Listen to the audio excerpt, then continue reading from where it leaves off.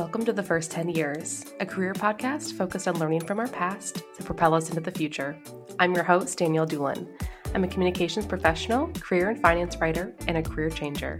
But most importantly, I'm fascinated by work and how it fits into the bigger picture of life.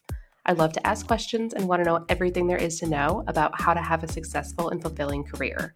On the First 10 Years podcast, I'll reflect on my career journey thus far and invite other professionals and experts into the conversation so we can learn together how to turn the first 10 years of our career into a foundation for our ideal future. Hello, and welcome back to the First 10 Years podcast. I'm your host, Danielle Doolin, and we're officially 1 week in to 2024. I don't know about you, but the first week back to work was a bit of a struggle. It felt so great to take some time off and relax, but I just feel like we're right back where we were. We're hitting the ground running, and it's all good stuff. And it's just, there is no slow start to the new year. We are just back at it. So I'm excited for what the year will bring. I know I say it was a struggle, but I think it's always an adjustment when you take some time off, and now it's time to get back into it. So back into work mode, and I'm just excited to be back this week with another guest conversation. So today I'm joined by Allyson Conklin. Let me tell you a little bit more about Allyson. Allyson Conklin is the founder of Allyson Conklin Public Relations, ACPR, a boutique PR agency for beauty, home, and lifestyle brands. A 2005 graduate of Colorado State University, she started her career in New York City working in publishing for W Magazine before transitioning to PR. Allyson held PR roles at Shiseido, Cle de Peau Beaute, Zirh, and Talisker prior to opening the doors to her eponymous company in 2010. For the last 13 years, Allyson and her team have worked with founders across the U.S. to help them grow their brands by expanding their awareness through earned media. She resides in Atlanta, Georgia, with her husband, Michael, and their 3 dogs. This was such a great conversation. I had the pleasure to work with Allyson and her team at ACPR and one of their clients for a piece that I worked on in my freelance writing work, and it was just so enjoyable. She is such a pleasure, and I just really enjoyed this conversation. Even listening to it back to edit it, I was like, wow, there's so many great nuggets of wisdom in here. So I'm looking forward to all listening. So without further ado, here's my conversation with Allyson.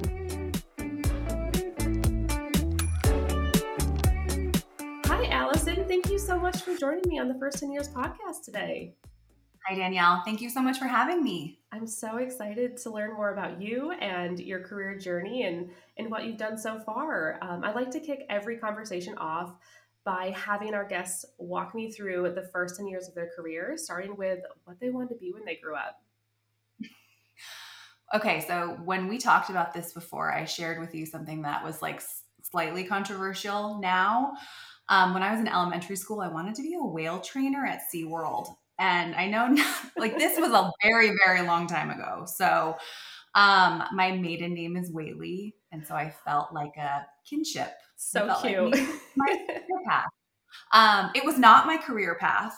And in high school, I thought I wanted to pursue psychology. I had an amazing high school teacher who taught my psychology 100 class and thought that was the path for me. And then once I got to college and started taking some psychology courses, particularly math and science, realized that was not going to be a fit for my talents. And I think at that point I decided that I wanted to work in editorial or work with magazines in some way. Well, you're in PR now, so I feel like psychology does play an aspect into that. Like knowing the psychology of people and how they function has to benefit you in some way. Very much so. And I tell my husband this constantly, that I feel like one of my secret gifts is that I can get people to tell me pretty much anything and open up to me and share things with me that they might not normally share with a perfect stranger. But I've had really incredible, deep conversations with people after not knowing them for much time. And I think maybe it's a gift, but I'll take it and run with it. That's an amazing superpower. Where do you think that comes from? Just your personality? I love, like you, I love to ask questions. I love to know about people. This is actually a huge departure for me because I'm typically on the other side. And so this is not totally comfortable for me. Like it's a conversation, which is okay. But I'm not someone who's typically interviewed. And I think that it's because I really want to know. I'm fascinated by people. And fascinated by their lives and the journeys and the decisions that they've made throughout their lives. And I don't know, maybe that's just it. Just lots of questions. I'm really, really interested. I'm actually interested in hearing about their lives. I love that. And I definitely can relate. And thank you for the opportunity for allowing me to flip the script with you today and putting you in the hot seat. Listen, I gotta expand my comfort zone, right? That's how you grow. That's how you grow. Yeah. So what did you actually graduate college from? What kind of degree? And then where did your career journey start once you graduated? So I graduated from Colorado State University with a Bachelor of Science in Apparel and Merchandising. So I was on the marketing side of a fashion degree. And part of my program required us to get an internship before graduation. And so I went to New York and I worked for Footwear News as an intern for 3 months, unpaid, mind you, moving from Colorado to New York, and got experience working in the fashion closet, working with the editorial fashion director, getting experience with footwear brands. I mean, think about a 22-year-old who had only heard of the names like Christian Louboutin from Sex and the City, and then being surrounded in a fashion closet by actual shoes that cost more than our sublet in New York. And it was a great way to like be humbled very quickly early on in my career. It sounds like a dream. Like an internship in New York City in a fashion closet. Like that's something out of a movie. Well, I did not have any money, so I did not dress the part. If I could dress the part, if I could dress myself now, maybe it would be different. But I think it's all experience, right? And being exposed to all of that at such a young age, I think really shaped who I am today in terms of what I look for with brands in my own business and how I operate as a person. So what happened next? After working at Footwear News, I went to W Magazine and I worked on the publishing side, supporting 2 very busy sales directors who worked on jewelry accounts like Cartier, non-endemic like liquor brands. And I got a lot of experience really learning the ins and outs of the magazine industry from an assistant level, and how advertising worked and how brands utilized advertising to grow their awareness and as part of their marketing strategies. This was between 2005 and 2006. And so it was the heyday really of advertising. And so budgets were huge. Success was huge. The team that I got to work with had incredible success that year. And I was really fortunate to be a part of it. This is all pre-recession. So being able to see these brands take out these, 4-page spreads at the top of the magazine, beautiful spreads, I think gave me a really good look at what this industry was on the publishing side, especially because I dreamed about it and working with magazines since I was in college. So what got you interested in editorial? So like most girls, I read all of the magazines growing up, Cosmo, Sassy. I mean, things that I don't even think my mom approved for me to read, but I got subscriptions, my sister and I would. And when I was at W, I loved being able to work on a magazine, but I was a little bit disenfranchised with the pay to play, with the exchange of awareness, generating awareness through exchange of paid campaigns. And so what I really was interested in was the PR side because it's completely earned. PR was interesting to me because I still got to work with all of the magazines and editors that I really admired. But there was an earned component. It was a relationship based interaction and exchange. And that was really interesting to me because as someone before, like I said, someone who really loves to ask other people questions and learn about other people, relationships are key. And I think, if I can pat myself, my 22-year-old, 23-year-old self on the back for recognizing that relationships are really central, that's something that I think I would make that exact same decision today. So that's kind of the first spark of what led you to where you are today. Walk me through from where you were in editorial at W to what it looked like to make that decision to start your own business. Yeah. So I worked in PR for in-house for beauty brands in New York, Shiseido, Cle de Peau, and Zirh. I had the most amazing mentor and I made the most amazing friends at work, and loved working in the beauty industry for PR. I got kind of a once in a lifetime opportunity to move back out west. Opportunity from a colleague from W who had moved out west to Park City, Utah, to run the marketing department of this luxury lifestyle developer there. And she called me one day and said, "Would you come and run PR?" And so I did. And so I was there for another 3-ish years. And about 2010, end of 2010, I had decided it's time. It's time for my next endeavor. I wasn't sure what I was going to do. And I'm a big believer in the make the decision, take the risk, and the net will appear. So take the leap and the net will appear. And I had announced that I was leaving and we were going to move back to Colorado where my husband and my family were. And I had an interior designer that I had worked with there that I had admired so greatly, asked me if I had ever considered starting my own PR agency. And I said to her immediately, no, and I don't think so, but thank you so much I'm flattered for thinking that I would be capable of doing something like that. We'll fast forward a couple of months and my plan for what I was going to do after landing back in Colorado kind of did not pan out the way that I had thought it would. And I was left with this decision of, okay, well, now or never. I was 28 years old. I was ready for my next challenge. And I thought, okay, let's try it. Let's just see what this looks like. And I started ACPR, Allyson Conklin Public Relations. We started with 3 clients, and over the last 13 years, we have grown to be a team of 4, and we represent between 15 to 20 clients in the beauty, home, and lifestyle categories. They're all national brands, mostly female founders, and brands and categories that I'm totally passionate about.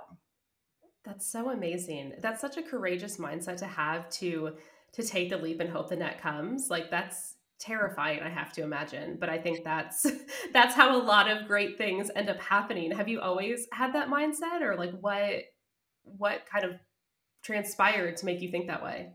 So I think that I have. And actually, I'm going to rewind that because up until recently, I've thought that I was not a risk taker. Like personally, I'm like, I don't take risk. I take calculated risk. And in conversation, maybe a year or so ago, my husband said to a group of people, like, she's the risk taker out of the two of us. She takes risk and it pays off. And I was like, I am. And so it was almost like having someone validate that, to me, even though I didn't think that I was, and I didn't think that I was courageous in that regard. Looking back and tracking back at myself, even in childhood and into high school and college, I think I have always just planned for the best. And so known that I was going to be supported, whatever that means, whether it's, by other people, by myself, by the universe, whatever it may be. I think planning for the best and just knowing that the net will appear, but it might look different. It might not be a net. It might be a cup or a bowl or something else. I think just staying open to that. But I do remember my senior year of college when I was applying for internships. I remember I had 2 opportunities. One was in New York at Footwear News, and the other was doing PR for Bloomingdale's in Chicago. And I remember having a conversation with the owner of a restaurant that I was a hostess at my senior year of college. And he said to me, I mean, it's all risk. You just have to decide what you're willing to do and what you're not willing to do, and then just act accordingly.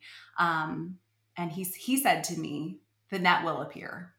It always appears. And I think that that's the way that I live my life, is through trust, or attempt to, not blanket. I mean, because we all have, moments, but believing in myself, believing in my journey, and trusting that it all is going to work out in the end. That's what I was going to say. I feel like there has to be a level of blind trust in yourself to know that no matter what comes my way, I can figure this out. Like, you have to have a really strong sense of self and belief that you can accomplish anything. And I think it's a really important distinction when you say calculated risk, because I don't consider myself a risky person, but I definitely have made some what people deter or call risky moves in my career. But I think there's a difference between being risky and taking calculated risks. And when you can be strategic and take those calculated risks, that's when you can have those big payoffs like you found with your company. Yeah, I agree. I think you would never find me like at 40 years old now. I'm not going to take up snowboarding because that is not calculated risk. However, there are, if there is a good likelihood that there is going to be success, that I'm going to feel fulfilled, it's going to challenge me and expand my comfort zone, then it's worth a shot. It's worth a shot. I love that. So how would you have defined success when you first graduated from college with not a PR degree, something very different, starting your career very different, to where you are today as the founder of a company? So in the beginning, I think very similarly to how most of us were raised, you rate your success on how much money you're making, the company that you're working at, and your title. And that gets old really fast. I think, those were the things that I strived for in my early days of my career. I think, being an employer now and seeing candidates who job hop, I totally understand, because you think that you got to find your perfect fit. But I think what has changed for me over years is the way that I look at success now. And it's really fulfillment. It's fulfillment in working in an industry and working with brands and doing what I love every day, being passionate about what I do, the relationships that I have, whether it's inside of ACPR's walls with my team or with our clients or editors and partners. And then I think the way that we serve and the way that I'm able to serve other people, whether that's mentorship or by just being that ultimate hype girl for our clients, service, fulfillment, and I think just passion are the ways that I really, that I really reflect on if I'm finding success in what I'm doing nowadays. That's been a theme that I've heard from all of these conversations I've had and that I continue to have, is that many of us, that's how we define success when we start, is that it's based on your title or your salary. And I don't know if it's just lack of knowing or experience being in the working world, but we hit that point. And that's, I feel like, where I've hit that point in my career of, and it's just the realization. I'm like, well, at one point we're going to hit the top. Like, you're the founder of a company. How do you define success, and how do you find that fulfillment? Like, if you're a CEO, there is no next step. Like, you are the top of the top. So at some point you're going to be capped by a title or by a salary. So you need to determine for you what that looks like to feel and be successful. And like you said, it comes from that fulfillment, from finding other ways to find joy and to check those boxes that aren't those, I guess, materialistic or artificial things. It has to be something a lot more meaningful and deep. Yep. Aligned. Yes, aligned. That's a great way to put it. So what would you say now? You've been in business for 13 years. What's the biggest misconception that you hear about entrepreneurship? Yeah. Okay, so this is one of the topics that my husband and I were talking about over dinner last night, because I was like, I want to say so much and I don't want to say so much, because I feel like everybody needs to just figure it out on their own. And everyone's journey is so unique, especially for entrepreneurship and especially if you're a small business owner. But I do think that it is, business ownership is a lot harder than it's painted to be, that is pictured in movies, in books, through what we see on Instagram and social media, through LinkedIn updates. It's tough. Business ownership it's not for the faint of heart. And I remember saying that a couple of years into ACPR. And I still believe it to this day.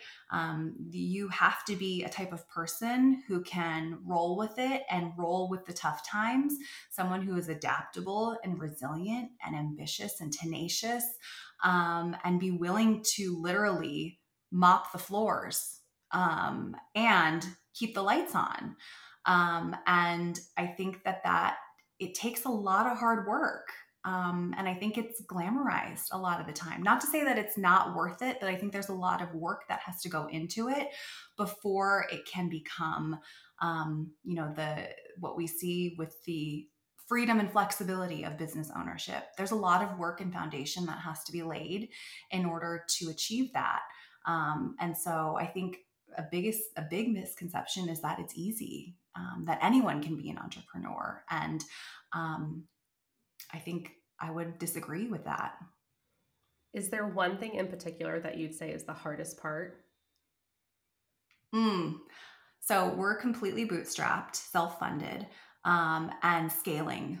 Scaling is challenging. We've been, really have had the privilege of being in business for so long and seeing competitors who have closed their doors, competitors who have flourished and gotten funded and grown tremendously.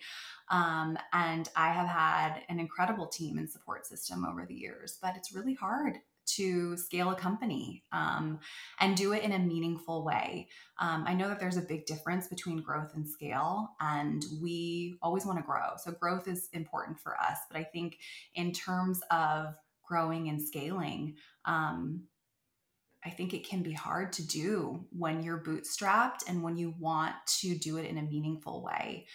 We want to work with brands who are aligned, founders who are aligned with us and share similar values and be on similar missions for what we want to achieve and what we want to put out into the world. And so being picky and choosy about who you work with over the long term is incredible, because you get to be in control of that as the business owner, but it also can limit the accelerated growth that a lot of other companies can experience. So I would say that's probably been the most challenging. Secondary is staffing. I employ human beings, and none of us are perfect. And like I said before and alluded to, meeting incredible candidates over the years who are trying to find their perfect fit. The reality is that we're not going to be the perfect fit for everyone. And that comes with its own challenges in terms of how I staff my company and who I employ. But just goes more proof for what I was saying before about hard. It's just challenging. They're all challenges that we have to solve and figure out how to work around. I've always heard it takes a level of naivete to start a business, because if you knew what you knew then, what you know now then, that you may not take that leap. Do you think that's the case? Do you think that if you knew how hard it was going to be, that you'd still do it all over again? I would. I'm just that person. I totally would. I would not have done anything different. Danielle, I have made some fall on my face mistakes, and I have had incredible lessons and incredible failures and incredible wins. And I have had the opportunity to be incredibly fulfilled over the past 13 years from what I do and by owning a business. And I wouldn't change a thing. I wouldn't have done anything differently, because I think, it led me to who I am today. It led us to who ACPR is today. And it's going to be different. I'm going to be different every year. We evolve and change. And I think it's all just part of the journey, which I think when we learn to release the grip on control and trying to be perfect and let it flow, that's when it really becomes all about the journey. It's not about the end result. It's about every single day that happens between now and the end.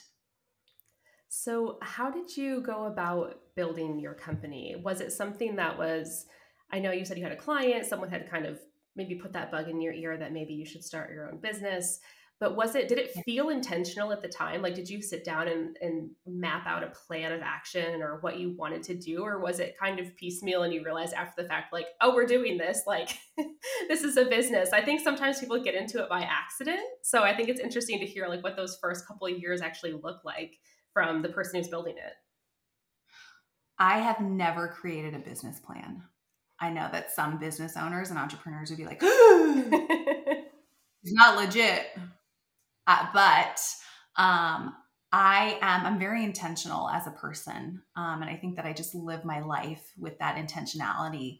And so I think that helped to steer me in the right direction. However, a lot of this was accidental, a lot of it. So deciding to start a company, I had no idea. What I was getting myself into.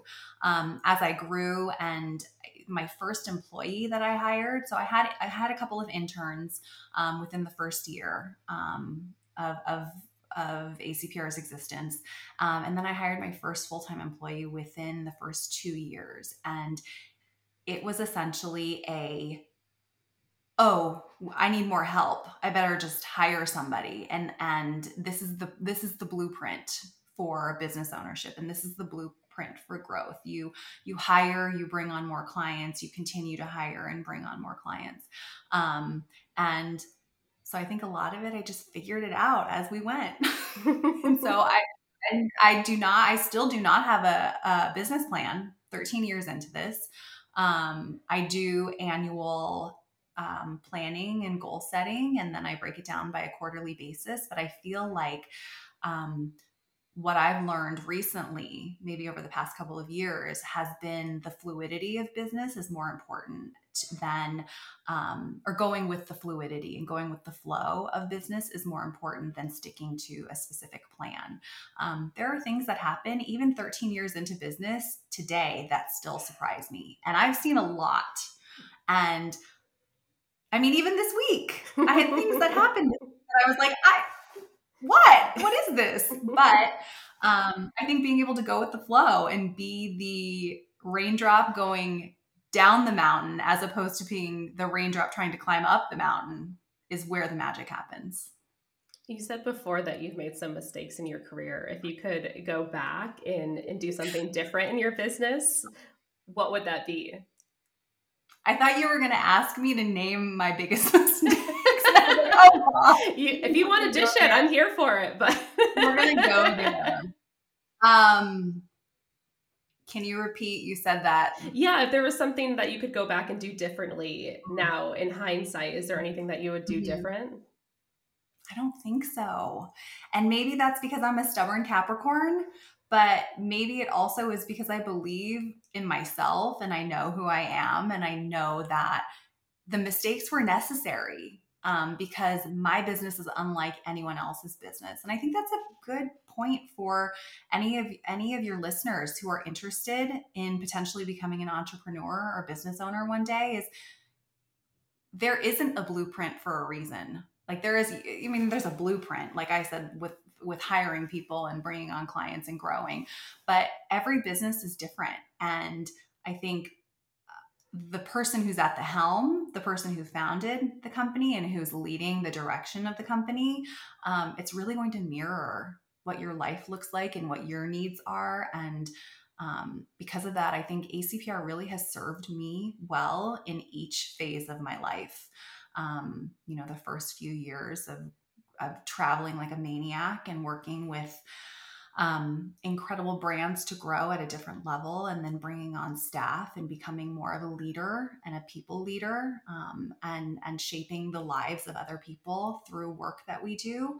And even now in recognizing, that this is very different. I'm different every year and my role changes as much as I'm the same and I have the same title. Everything that I've gone through has led me to where I am today. So call it stubborn, or maybe just I'm okay with where I am based on what happened in the past. You just touched on something I want to dig into a little bit more. So as a people leader, were you managing people prior to starting your own business, or what has that process been like to bring on that staff and to manage somebody? Danielle, of course you had to ask this question. No, I never managed anyone in-house before at another company. I'm an eldest daughter. So I think that did we talk about this? Are you an eldest too? No, I'm actually the middle. Oh, you're a middle. Oh, so I was the youngest one. for a while. I have a younger sister in high school. So I was the youngest for a very long Okay. time. And now I'm the middle. Okay. So I had no experience in leading people and managing people. And I think that probably has been one of the most challenging things for business ownership and for someone who wants to become a business owner if you haven't had that experience, because we are placing all of our trust and relying on someone to essentially bring our vision and our mission to life. I've been really, really fortunate over the years to have employed some of the most incredible, scrappy, smart, talented, funny people. And it hasn't been easy. I've learned as I've gone. I made a lot of mistakes, and I'm still learning. Where do you draw inspiration from as a leader? Do you mimic maybe what past good leaders have been for you, or maybe the opposite of some bad leaders? Like, where do you draw that motivation and inspiration to be a good people leader? What I do most of the time now is I put myself in the employee's shoes and ask if I'd want to be treated that way, or if I'd want to be seen that way, or spoken to that way, or managed in that way. I think recognizing that there is a difference in who I am as the founder and owner of the company and as an employee who doesn't have as much skin in the game, doesn't have the skin in the game that I have, and recognizing that first, and then asking myself as an employee, because I have been an employee before, how would I have wanted to be treated? It's really my guiding light there. Not to say that I still don't make mistakes in that and expect excellence and high amazing quality results. But I think that's the best thing is recognizing that we're human beings. It's messy. It's messy being a human being. We have emotions and we're not robots. But putting ourselves in other people's shoes, I think, always serves us well when we're trying to learn and find answers. That's really valuable advice. And I think a lot of people could benefit from that the next time before you send that email to somebody on your team, just pause for a minute. Like, if you were to get that email, how would you respond to that? Could you misconstrue it? Is there a perception issue somewhere? Like, if you are just too, like, I think about this all the time. I see all the memes and everything on Instagram. Like, if someone chats you like, hey, do you have time for a quick chat? Like, the panic that goes through, like, I mean, I get that, like the panic that goes through your mind, like, oh my gosh, I do something wrong. Like, am I in trouble? What's happening? Like, so taking the 2 extra seconds to add a little bit of context with that, or like why you want to have a chat or that email, I think there's putting yourself in that employee's shoes is so important, because like you said, we're all human beings. We all have emotions, and we can't separate that from our work as much as we would like to. Right. We're not robots, like you said. Right. And I would just add to that email could probably be a conversation, a live conversation where you can look each other in the eyes and show your humanness. And the resolution will probably be a lot better than the email. So, absolutely. I'm really fortunate. I've had a really incredible woman working with me for the past 2.5 years. Her name is Taylor. You know Taylor? Yes, I do. We both grew up around the same area. And Taylor understands my speak. So I'm very like over Slack, very short, just in terms, like lots of exclamation points, of course, but very direct. And because we know each other so well, she knows, okay, this is not a tone. This is just a simple interaction. But the reality of most people is that they don't understand that. And I think, setting those essentially rules of engagement, or those ground rules, or sharing with someone, like, this is my communication style, and know that I'm upfront. If there's something that's going on, you will be the first to know about it. But otherwise, this is just communication. And I think that always would serve well, prefacing things. Yes, it takes time and trust with your team. You have to have that Mhm. level of psychological safety there to when you're Yes. Oh, yeah. communicating with people. But like you said, it's once you work with someone for so long, I have relationships like that at work that I know if someone's sending this email and they say it this or they're sending it at a certain time or different things like that, like I know when and when not to respond or how to respond or what that is, but like that takes time to get there and open communication and trust between the people that you're working with.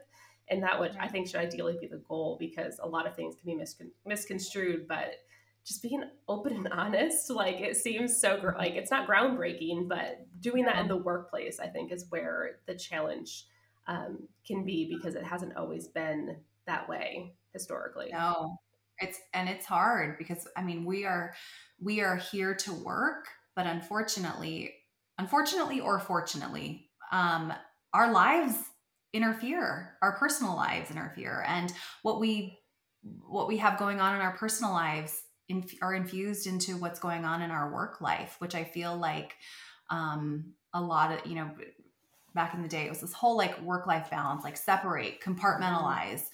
As a business owner, that doesn't exist for me. My life is my business. My business is my life. Not to say that I don't do things like I'm going to pickleball league tonight with my husband for fun, Mhm. and being able to turn off and have boundaries and know that you have an identity outside of your work. But I do think that that also leads to potential conflict that can be mitigated and that can be um, completely avoided if we just remember our humanity and remember that, like, I'm not going to say things perfectly. You're not going to say things perfectly. There are feelings that are involved. You may have something that's going on in your life that's affecting you that day that's going to affect your work. And I think that it's life, and we're Yeah. human beings. Yeah, I was saying this the other day, actually, I think on the podcast, that when I come to work, I don't stop being a mom. I don't stop being a spouse or a Mhm. homeowner or a pet owner. So if there's anything that's going on with any of those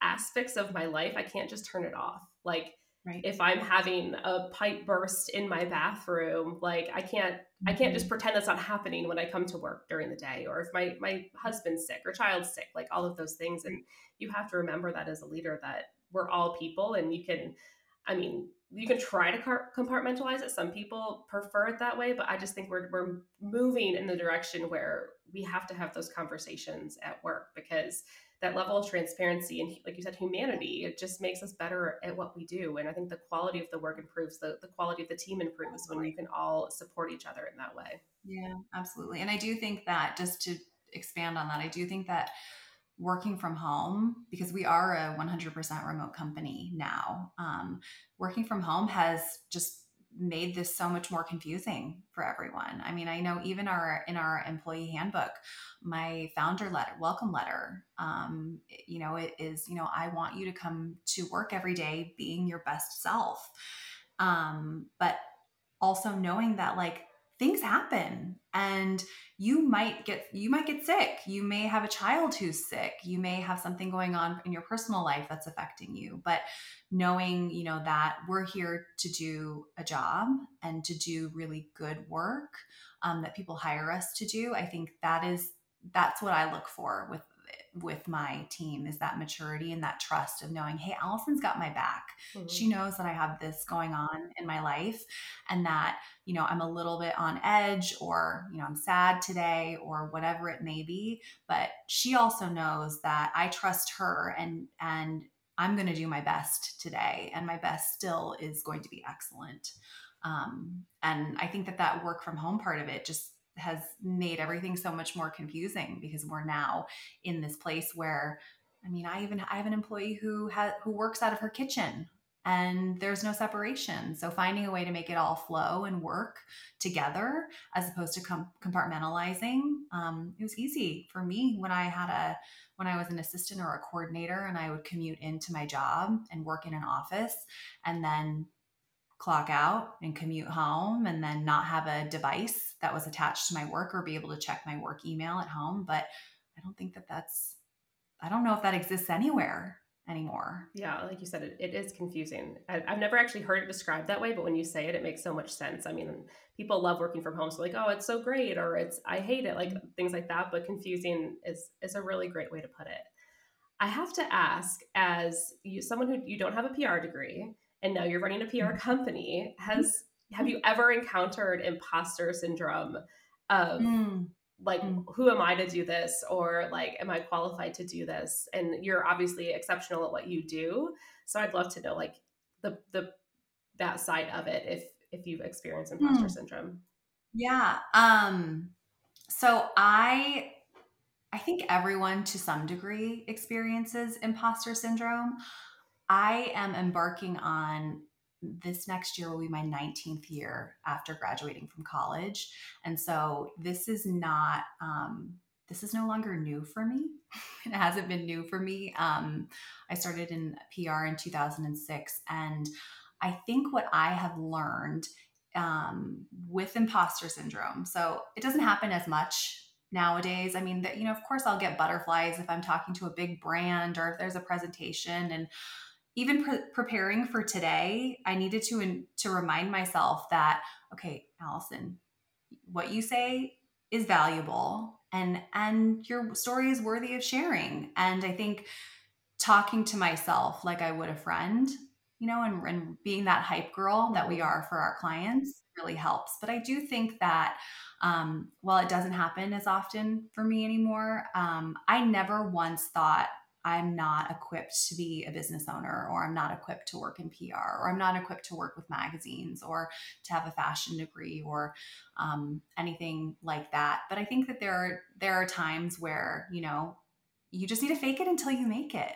And even if you are feeling that way, reminding yourself that you're there for a reason. If there's an opportunity that's landed on your plate, it's for a reason. If you're in a situation where you're like, oh my God, I'm in a room with people that are far more advanced than me or more experienced, and I don't know what I'm doing here, there's a reason for that. And I think just believing that and reminding yourself that you're worthy is probably the most important way to not overcome, but just be self-aware of what you're feeling. So I know that answer turned into more of like how I would coach somebody through imposter syndrome as opposed to my own, but I hope that that's helpful. No, as opposed to, like, I don't know how much nowadays I think I just have gotten really good at, I know who I am and I know what I'm capable of. And if there's something that I don't know how to do, just give me 10 minutes and I will figure out what I need to do. But I know even for my younger staff, they get put in a situation where they're like, this is new. What am I doing? And I think you just gave everyone permission to be confident in their abilities. I mean, that's what it boils down to. It's you, like you said, you hit this point, like you're like, this isn't new anymore. I do know what I'm doing. I do know my self-worth and the value that I bring to the table. And that's a beautiful thing. And that's something that not everybody has, especially early in their career, or even as they progress in their career, they may always struggle with that. But knowing, like, trusting that you know what you're doing, you're here for a reason. Like, the facts show that you have these great clients, you have this staff, you have this whole history of what you've built, so that you have that permission to be confident and to be bold and to be good at what you're doing, because you are great at what you're doing. Thank you. Thank you so much. Nice. Yeah. I also think that just because I know the whole premise of your podcast is the first 10 years, and I'm closer to 20 years now than I am to 10. And I think that it comes with time, and I think it comes with maturity. And I think, I know this because in my younger days, I always wanted to be older. I always wanted to be more advanced. I always wanted to skip ahead and it to go by really fast. I remember being 23 years old and looking at older colleagues who were 5 years, 10 years into their careers and being like, I can't wait until I'm that age. I wish I was 5 years into my career. And now embarking on my 19th year post-college, it's scary. Let me tell you, it happens. Yeah, that wasn't what I was expecting to hear. I was like, how does it feel? Does it feel amazing now? Like, I wasn't expecting to hear it was scary. That was just you have to wait. You have to wait and find out on your own journey. It's scary because it happens, and it happens a lot quicker than you would expect. And And I think that wisdom and maturity, it comes with time and it comes with experiences. And I think that that's probably what makes me a little bit different than some of the other guests that you've profiled and spoken to, is that I'm older. A lot of our guests, I'm not going to say our guests have been old. I won't say that, but there's a lot of a diverse set of skills and experiences that people have had. But I think that's the beauty of it. That's what I've seen reflect on my own 10 years, is that hindsight's always 2020. You always know the lessons that you've learned once you've been able to go through it and reflect on it. And someone who's in their first 10 years, like, they need this advice from people who've been there, from women who've done it, from their successes and their failures and all of the mistakes that they've made throughout their career. They need to hear these stories and know, like, it does get better. Not that I'm saying it's not great then, but like, I think for a lot of people, the first 10 years could be a really big cluster and you don't really know what you're doing. And I feel that way. I feel like I'm 10 years into my career now and I finally feel grounded and like I'm catching my footing. And that's exciting. That's really fun to know, like, oh, the best is yet to come. So there's a lot of learning and growth that happens in those first 10 years. So I think you're the perfect guest to have. Oh, well, thanks. And let me just tell you, as much as I said it was scary, that was in terms of like how fast time goes. And then you realize you're different. But it does get better. It all gets better. Every year, you know yourself so much more. You know what you want, you know what you're willing to do and what you're not willing to do. And you know the type of life that you want to live.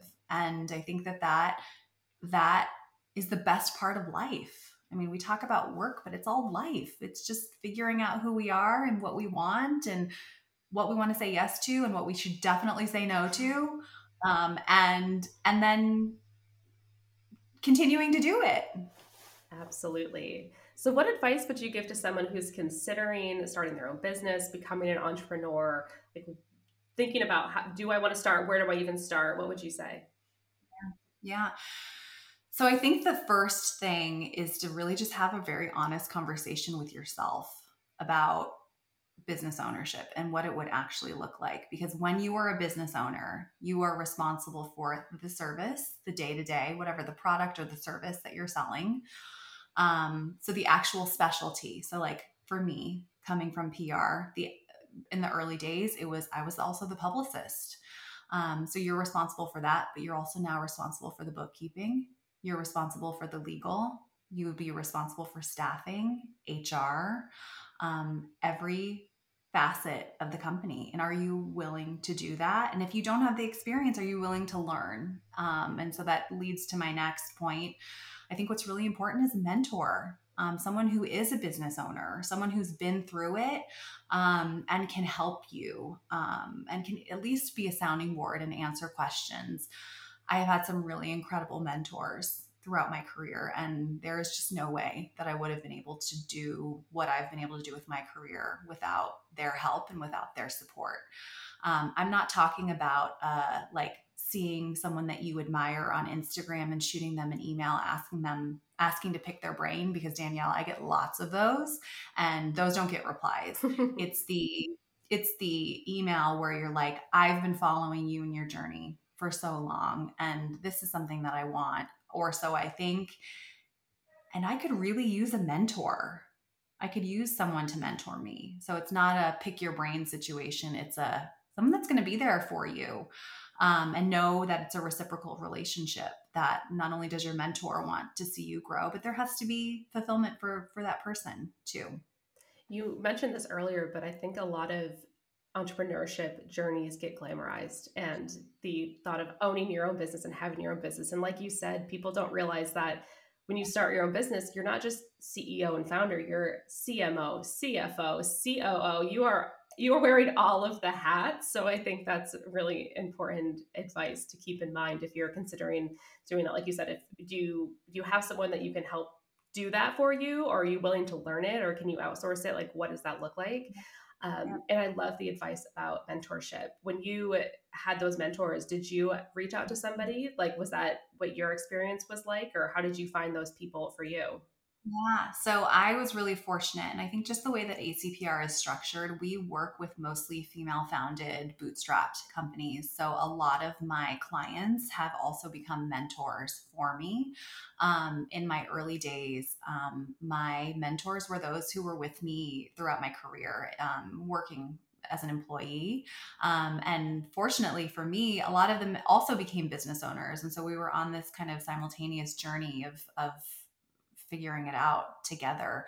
But I do think that there is something to be said about reaching out and asking and seeing someone who is more seasoned or someone who you've admired and establishing a personal relationship with them. I still keep in touch with my manager from my internship so many years ago. She changed my life. And I think that one misconception about mentorship is that it's a transactional short-term relationship, and it's not. They should really, in essence, they should be with you for your whole life. And I'm a big believer in that. Absolutely. So I'd love to wrap up our conversation and ask you, what is your biggest takeaway from your career thus far? I think I said this before, but plan for the best. It's easy to get pessimistic. It's easy to get down, and it's easy to think the worst is going to happen. But the reality is that it probably, the good will probably happen. Many years ago, I spoke at a conference, and the theme of the conference was expect the unexpected. And I think the unexpected is the best. It's the good. So plan for it. Think that way. Mindset is everything, because it helps you to adapt and to be able to enjoy that success when it comes. So you're 13 years in now to ACPR. What's the future look like? What are you excited about? Oh, wow. I am excited about continuing to do PR on my terms. When I founded the company 13 years ago, it was in a way to do PR, and that was differently. There are so many big PR agencies who are incredible and other small boutique agencies like mine, but no one is me. And I want to be true to myself and authentic to that. I know what our clients need because I've been doing this long enough, and I know what it takes to grow, and I know what it takes to feel fulfilled for myself. And so I'm just excited to really just stay connected to that. Obviously working with new incredible brands to help them grow their awareness, and making sure that ACPR is an incredible place to work for my team, and making it a place where not only can I be my best self every day, but my team can, and clients know that they can do that. They can rely on us for that. But just excited to keep going. I'm not done yet. Yes, your journey's just starting. You're still early in it. I'm excited to see all the great things that you and your team are going to do. So where can people learn more about you and ACPR and find out more about your work? Yeah, so you can find us online at AllysonConklinPR.com.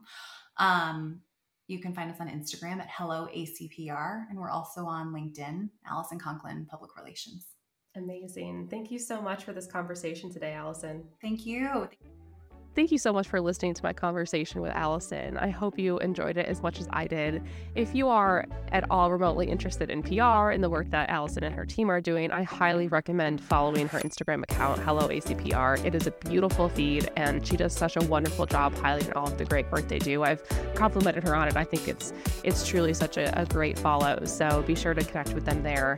If you want to connect with the podcast, you can follow us on social at The First 10 Years Podcast. You can connect via email at thefirst10yearspodcast@gmail.com. And you can find me everywhere at Danielle Doolin. And I look forward to being back next week with another guest conversation. Until then, bye.